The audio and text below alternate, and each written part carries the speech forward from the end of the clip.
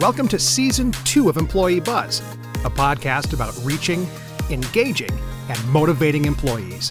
This season, we'll continue to bring you fresh perspectives and expert advice on employee communication. You'll hear from new guests about new topics. And, as always, we'll finish with a fun game. Okay, let's dive right in. Here's your host, Alyssa Zeff. Welcome back, everybody, to Season 2 of Employee Buzz. I am Alyssa Zeff, your Jeopardy-loving, Broadway junkie, boxer-in-training host. I'm here with Allison Davis, founder and CEO of Davis & Company. Allison, can you tell our listeners something they may not know about you? Well, maybe in a minute, but first I want to know boxers or briefs. No boxing, like I'm going to beat people up boxing. Oh, good. All right. Well, I'm continuing to fight the good fight on trying to transform town halls everywhere. That continues to be my 2020 goal. Awesome. Very exciting. Well, I appreciate you being here to kick off this season. You helped us kick off our first season, so it's great that you're here again. You and I recently worked together on an infographic, which was a lot of fun. A lot of fun. And it was 20 trends internal communicators need to know for 2020. While it would be great to sit here and chat about all 20, nobody has time for that. Nobody has time for that. Commercial, side note, please go to our website and check out the infographic if you'd like to see all 20. But today we're going to focus on a select few. And I think what we've chosen to focus on are ones that revolve around channels. Yep. Because our listeners and internal communicators control or influence a lot of these channels. And I think this could be very helpful and insightful for them.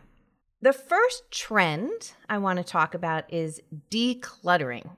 You and I have both done a lot of decluttering in our homes recently. Yes, we have. Following Marie Kondo or whoever we choose to follow to declutter. But what's interesting is if you look at the trend of decluttering, and I saw a quote that really jumped out at me from an expert.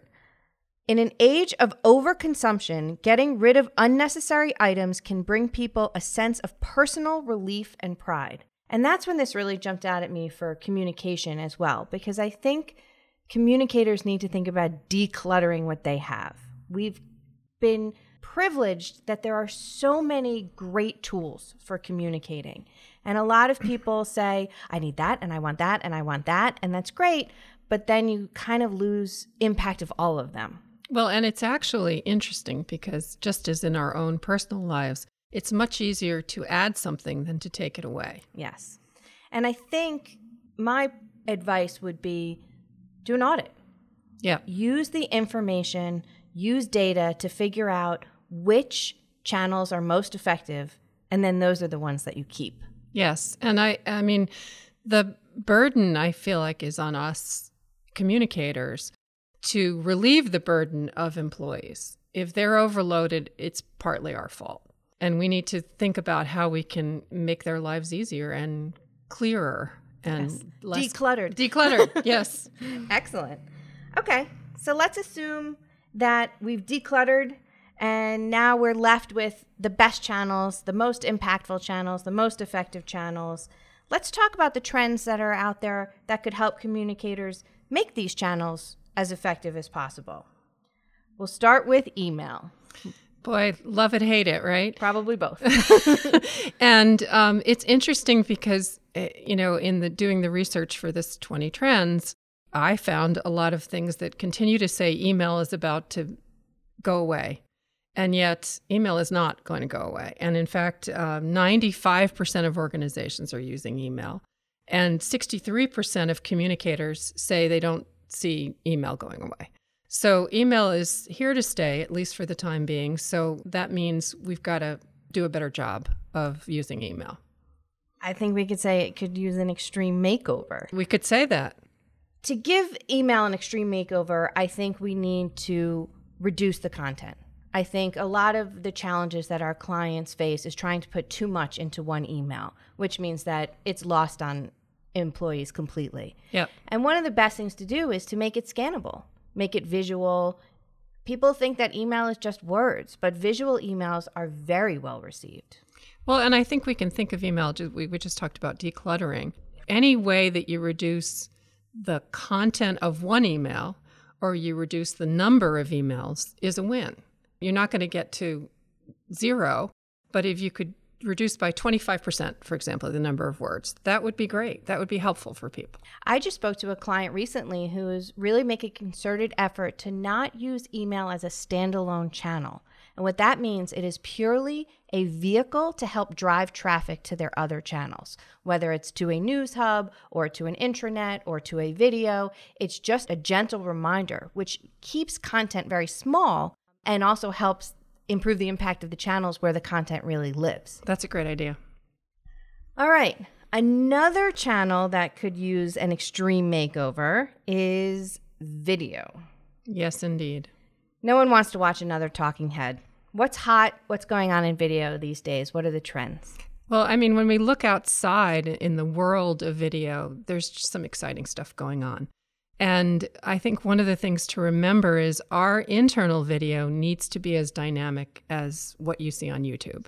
And part of the one trend that's really interesting is what they're calling live video, which sounds a little bit of an oxymoron, but what it means is the ability for people to watch events as they're occurring live. You can think of sporting events, you can think of political debates, anything like that.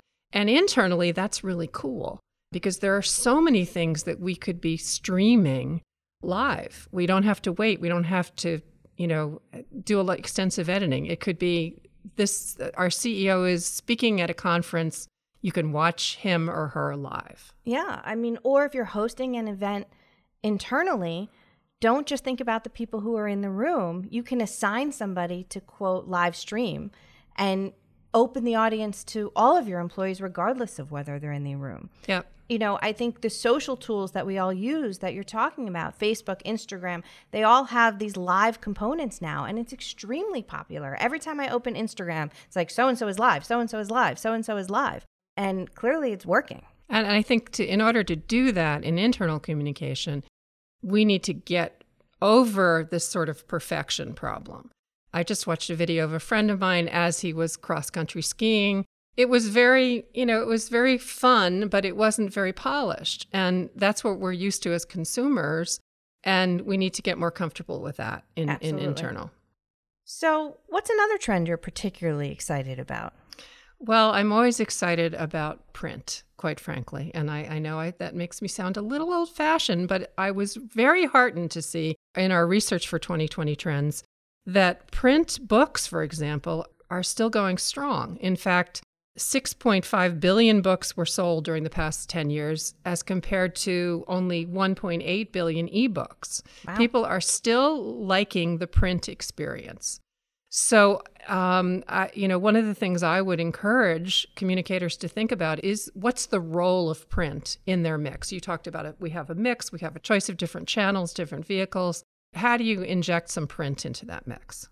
We did some work for a healthcare company with some very creative use of print at a manufacturing facility, with some really cool cutouts and a lot of fun. That's certainly an obvious use for print when you're dealing with a workforce that doesn't have access to digital all the time to have these visual reminders. But it was also more than that. It was engaging. It was clever. The idea that people see something, they walk past it, it's in front of them. I think it really resonates with employees. Well, and it's interesting because a number of years ago, we did work for a technology company. And one of the things that we discovered is people who are staring at a screen all day actually prefer print too if they're going to have to learn about something. So print is certainly great in an environment where you have people who are non-wired, but it's also great as a relief to this, how we spend our time, which is, 100% screens. Absolutely. And one that we always see is a real great place for print is benefits because of home mailers, because this is a point where spouses are often involved in the decision making, and engaging them often means sending something to the home, and they like it, opening, looking at it. They may go to a website to choose or get more details, but that print, that touch, that look at it, it's definitely an area where print lives. Yep, it does. So email, video, print, those are some pretty classic vehicles that have been around for a while. But I'm kind of excited with trends with a little bit newer channels. So one that came up in our research are podcasts, which podcasts are literally making a lot of noise these days. 51% of U.S. consumers, that's 144 million people, have listened to a podcast. In addition to that, 62 million listen every single week. So they tune in week after week. That's pretty amazing. Those are numbers that you can't really ignore. So I think that as communicators, you have to recognize if people are doing this in their personal lives, like we've talked about with so many other trends, it will resonate for them at work as well. What are your thoughts on that? Well, and I think it speaks to, we talked about video a couple of minutes ago. It speaks to the fact that we don't have a lot of people who enjoy reading these days. Reading seems like a lot of work.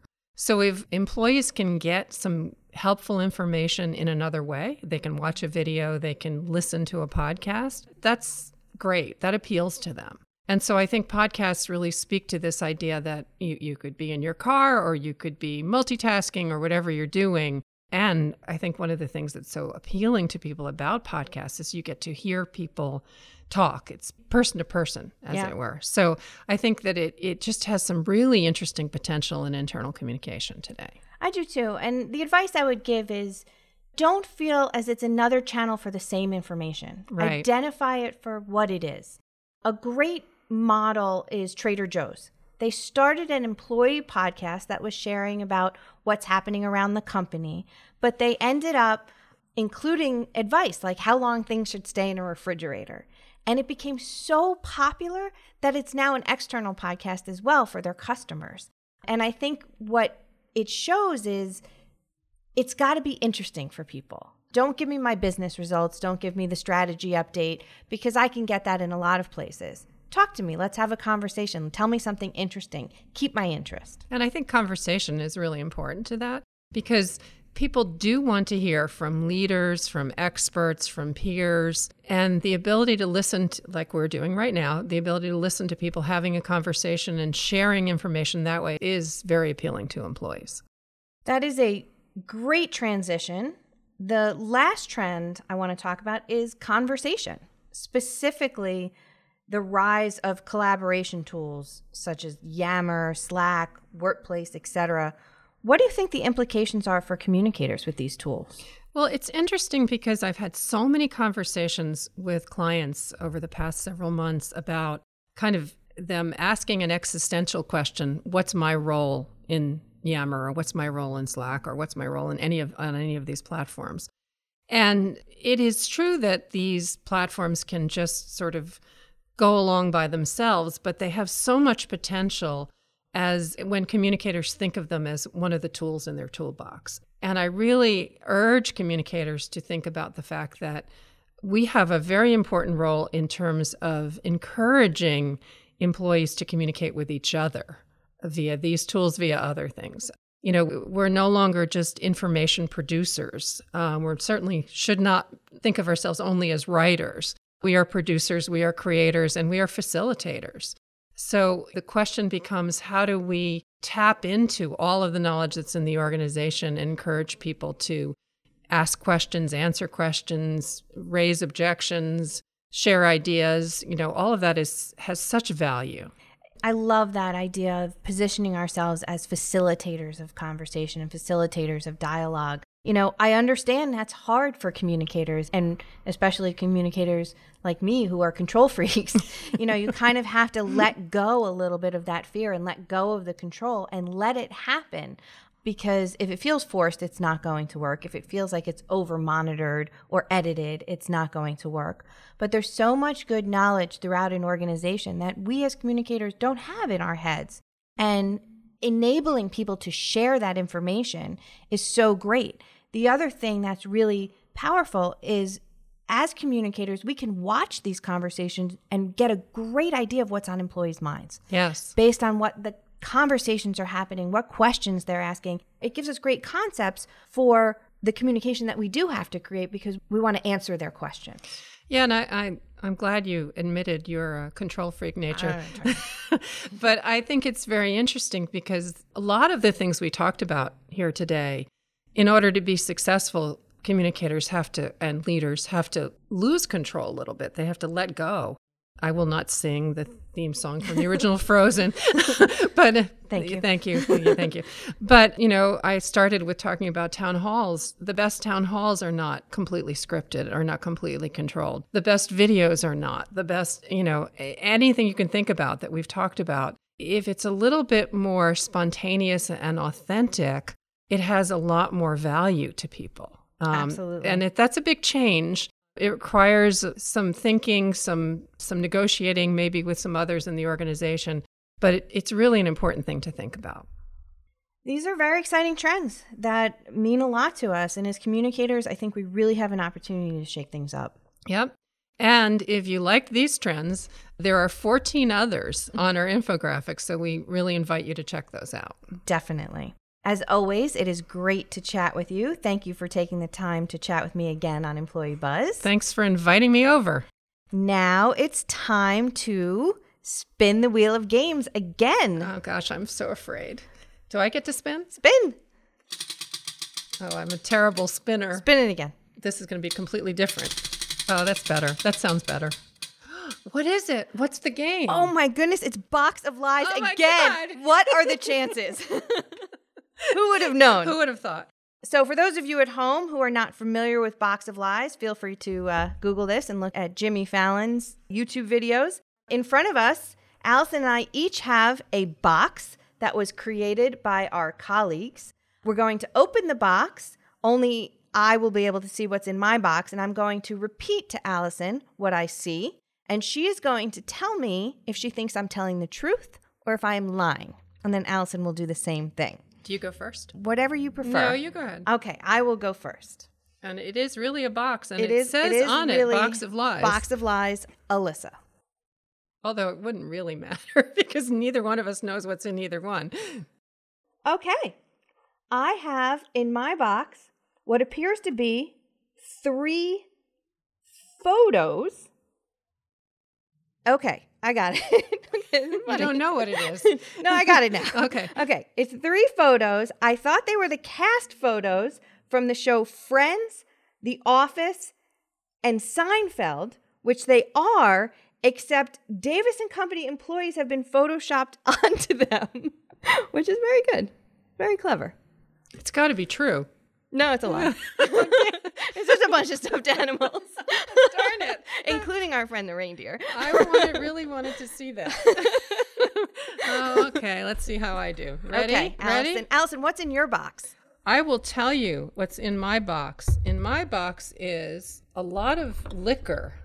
There's Captain Morgan's. There's Absolute. There's, oh my God, I don't even know what that is. There's something unlabeled. That's really scary. And there's I'm going to take your box home with me. This is good for a hard day. And then there are different ways to drink the liquor. There's a chalice. Is that what it's called?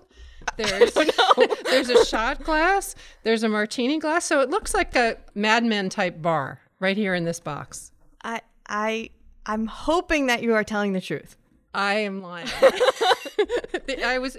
told the There truth is a about the chalice. chalice, and I told the truth about Captain Morgan's. But other than that, there's a random guy. Don't know where he's from, and a rhinoceros. I'm not sure what he is. No, he's. Oh no, he's from Nightmare Before Christmas. Nightmare Before Christmas. He kind of looks like a rhinoceros. He looks like a rhinoceros. Well, that's good. We can both lie and not be able to tell each other that we're lying. Now I think we have to go out for a drink. Yes, and I want to Photoshop everybody onto these. Yeah, me too. things. Well, thank you again for being here. Thanks for having me. Awesome. Let's do it again soon. Yes, next year. Thanks for joining us on Employee Buzz, where we laugh and learn. If you like what you're hearing, go to your podcast platform, iTunes, Podbean, Stitcher, or Google Play to rate and review.